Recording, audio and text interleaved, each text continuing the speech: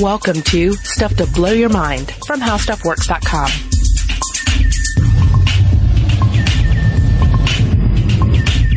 Hey, welcome to Stuff to Blow Your Mind. My name is Robert Lamb. And I'm Julie Douglas. Julie, we often think about ourselves as a whole, and we've discussed that before in the past, and sort of the fallacy of that. We think of ourselves as this one body, this one autonomous thing. But, of course, we are also a host of smaller creatures living inside us. Mm-hmm. You can also go as far to say that our cellular communities are nothing more than just that, communities of individuals that make up this whole.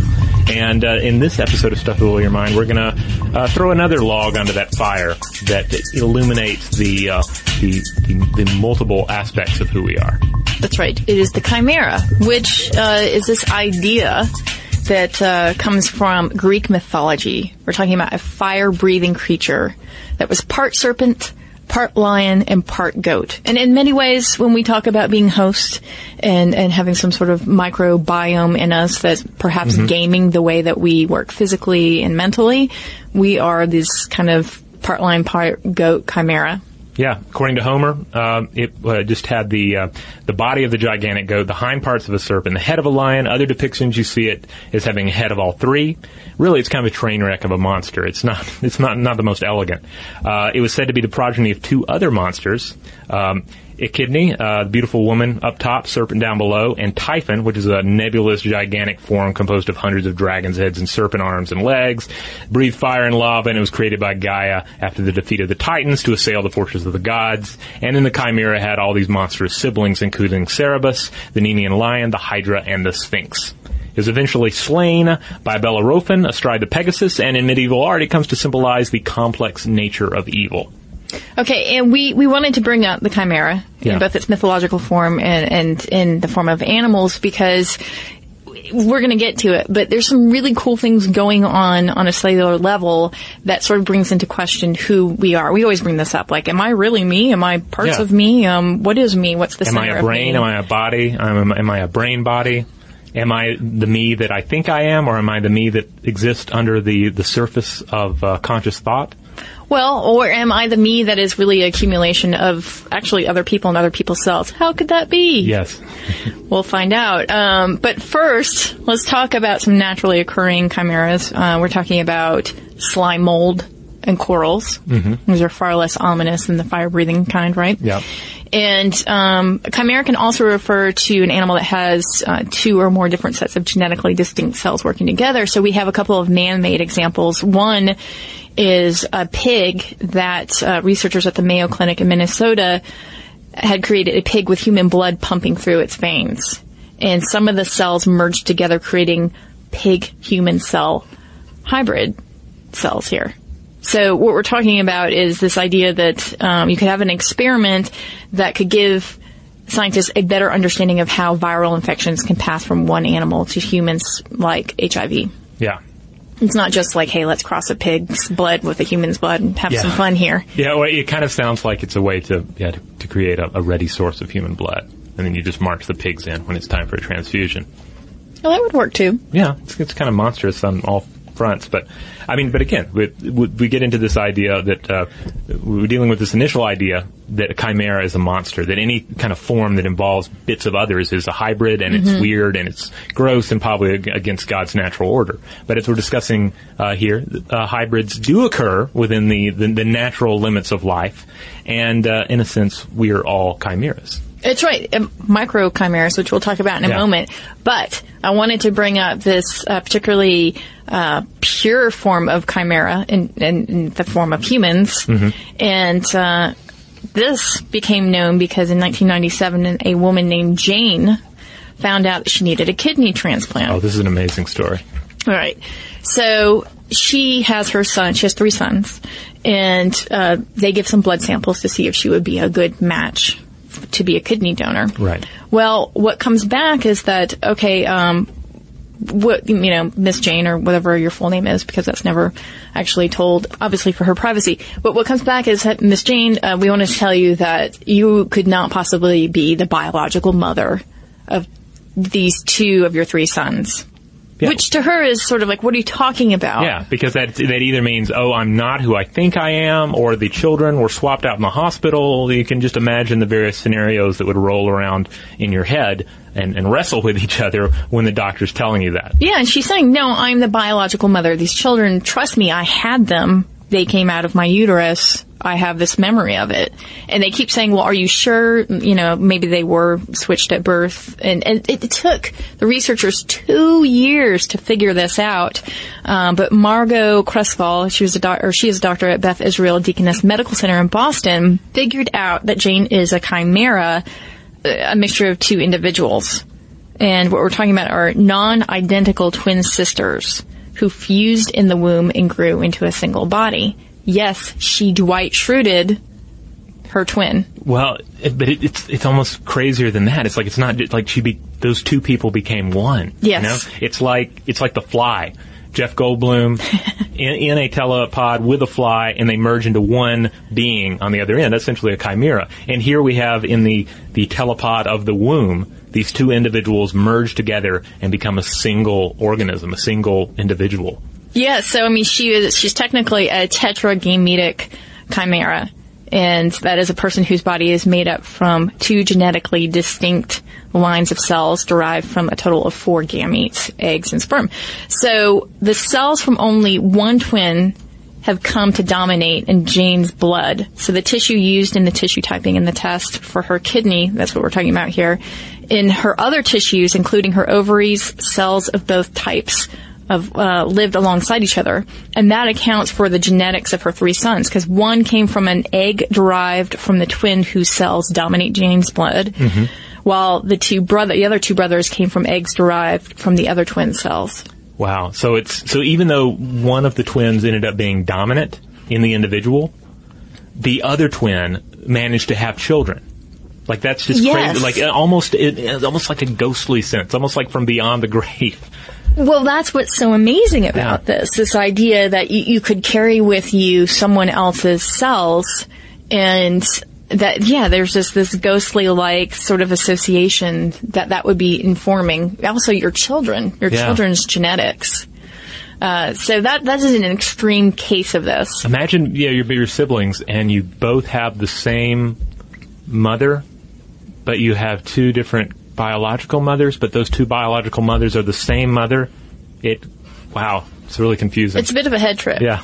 But now, IVF, in vitro fertilization, increases the odds of having fraternal twins about 30-fold, and is also associated with an increased risk of chimera. So it may not be, I mean, they don't have a ton of research on this so far, but it may not just be so crazy going forward, since IVF has been a pretty good option out there for a couple of decades now. Yeah, pretty good option. Yeah, but this is an extreme example of cells dominating your body. But it turns out that all of us have cells from someone else hanging out, which seems like an incredible statement, but it is true. And in this, we're getting into the realm of microchimerism. Yeah, so this is when you possess a small number of cells in your body that are not genetically your own. And this was first noticed in 1979 when a researcher at Stanford University found a few cells with Y6 chromosomes in a pregnant woman's blood.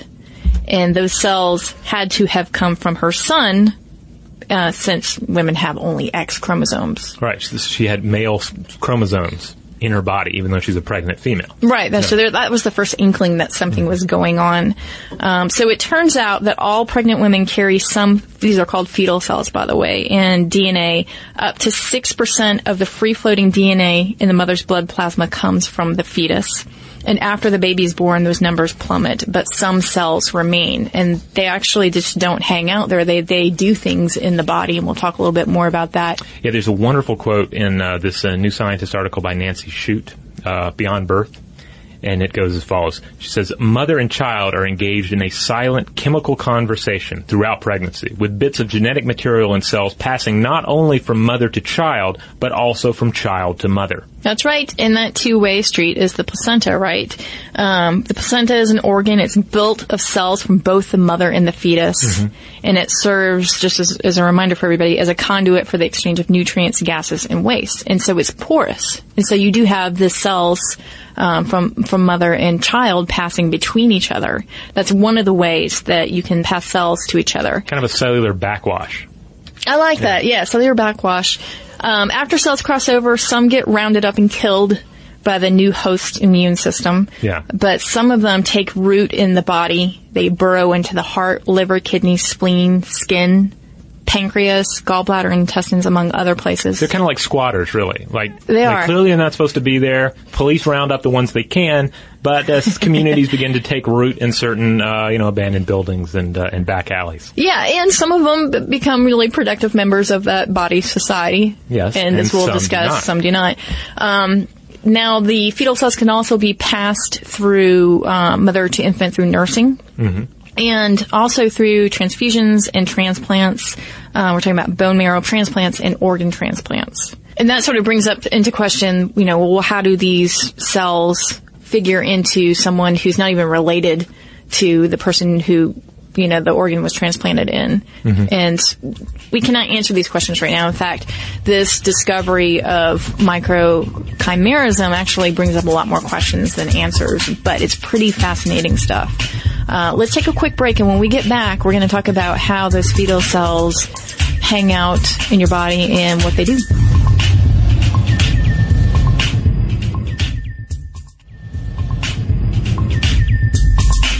All right, we're back. Microchimerism. It's pretty nutty. It is. Yeah, in fact, last year it was found that male DNA was discovered in the female brain. And this led everybody to understand that fetal cells are able to cross the blood-brain barrier. Now, this is that sort of membrane that keeps out sort of the bad things that make sure that you don't get toxic chemicals that are traveling to your brain and messing up the works in there. But this fetal cell being able to cross the blood-brain barrier was found when researchers at the Department of Biochemistry at the University of Alberta examined brain autopsy specimens from 59 women. They had died between the ages of 32 and 101. Now, male microchimerism, as it's called in this case, was detected in 63% of the subjects and was distributed in multiple brain regions and was potentially persistent throughout the human lifespans of the 63% of the subjects. The oldest female in whom male fetal DNA was detected in the brain was 94 years old. Wow.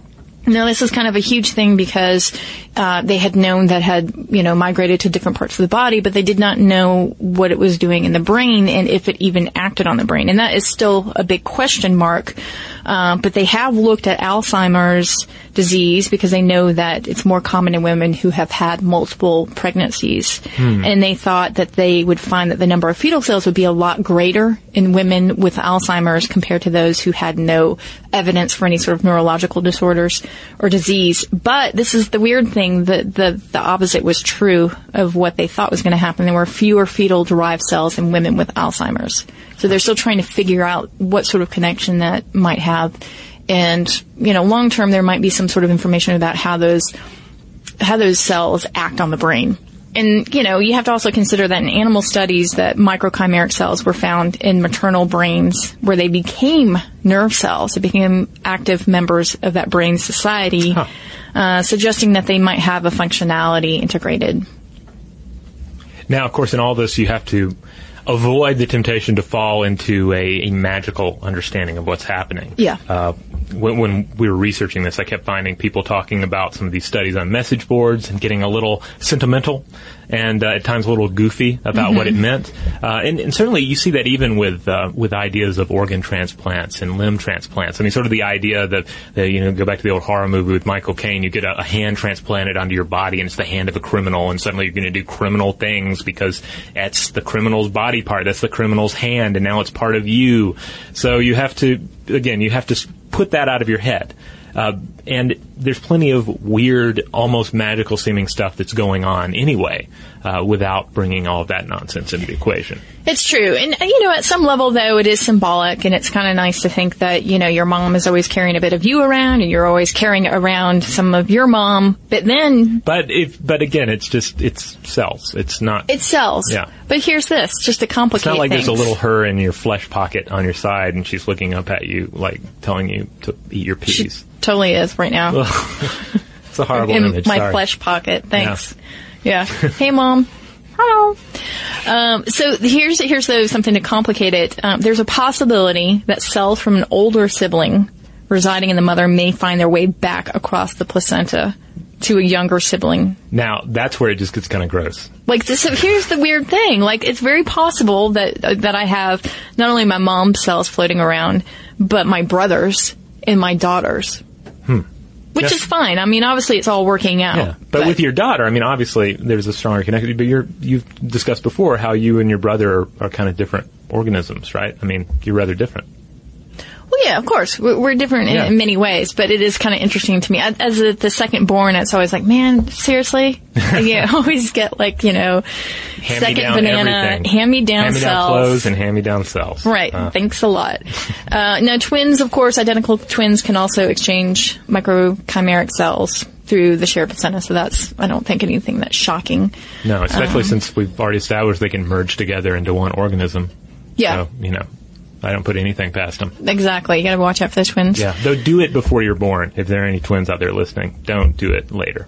So much harder. Absorb each other or cross cells? Absorb each other or cross cells. I mean, both are a little more difficult and a little more problematic if you do it as adults. That's true. Outside of the womb, there's a bunch of logistics there. So here's some also interesting thing. There's evidence for competition between cells from grandmother and infant within the mother. Oh, wow. Yeah. So that's where it gets a little dicey, and that's when we start to talk about autoimmune issues. Yeah, because one of the problems with the autoimmune situation is that there's the theory is that you have essentially alien cells in the body, and the immune system detects alien cells, they're going to fight against them. In the same way that they would have destroyed a number of them immediately following the birth of the child. So you get the problem of an autoimmune defense network attacking the body itself and all of the complications that arise from that. Yeah, I mean, because some autoimmune diseases, which occur in women 3 times more than in men, are thought to be associated with this problem, right? This sort of, they're not assimilating, right? It's like civil war in the body, really. Yeah, they're trying to figure out, like, why are you here? Should you be here? And that's when you see sort of things like multiple sclerosis being exacerbated by this issue of fetal cells. Now, the good news is that these fetal cells can kind of act like stem cells depending on where they are. They can actually help to repair damaged tissue, and they're essentially a transplant of younger, healthier cells in depleted organs.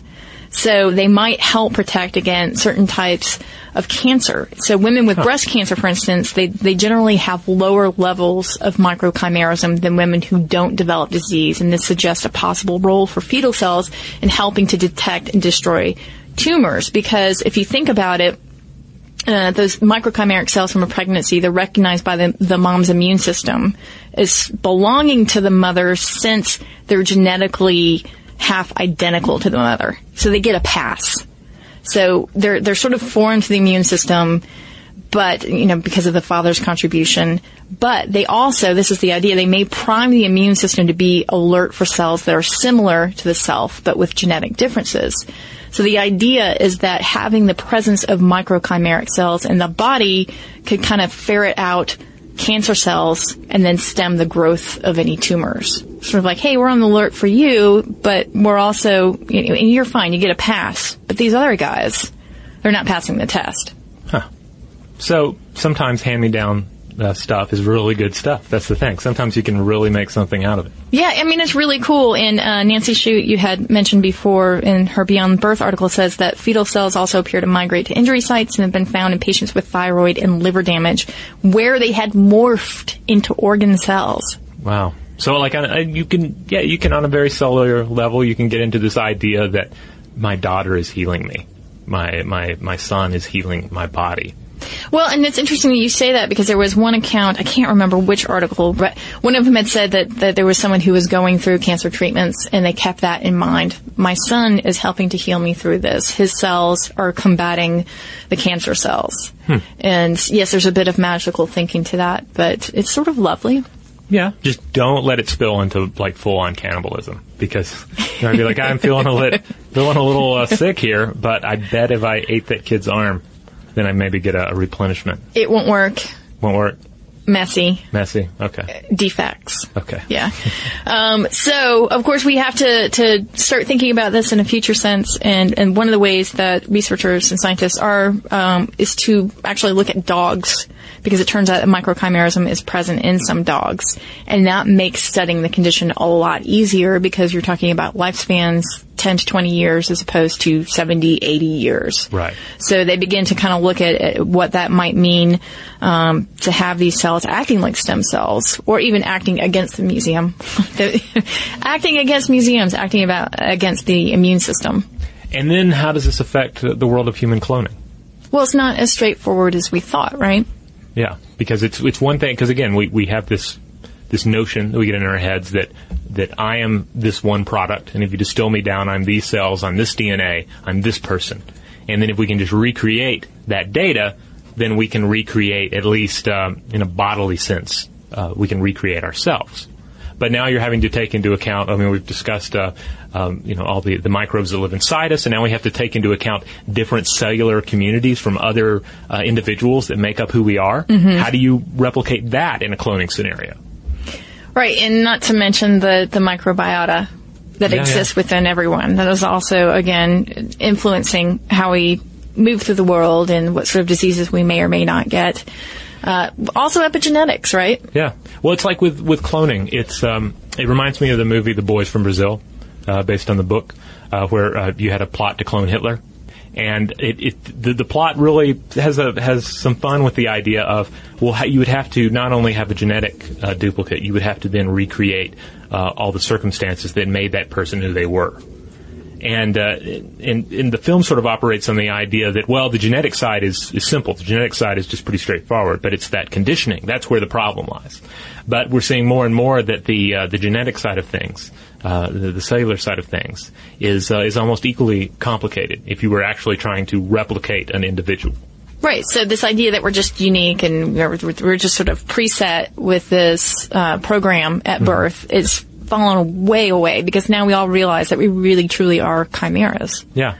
And in a sense, kind of ephemeral. I mean, well, rather ephemeral. Yeah. All right. I just checked my pocket of flesh and Mom says it's time to wrap it up. Okay. All right.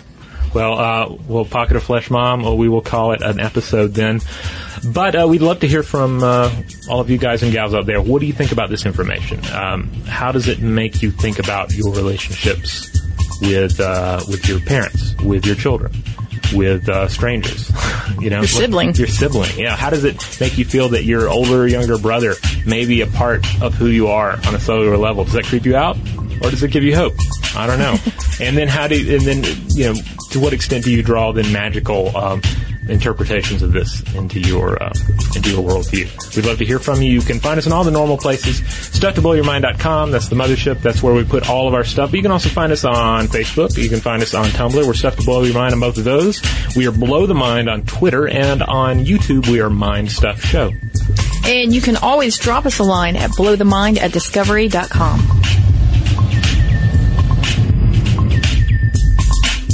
For more on this and thousands of other topics, visit HowStuffWorks.com.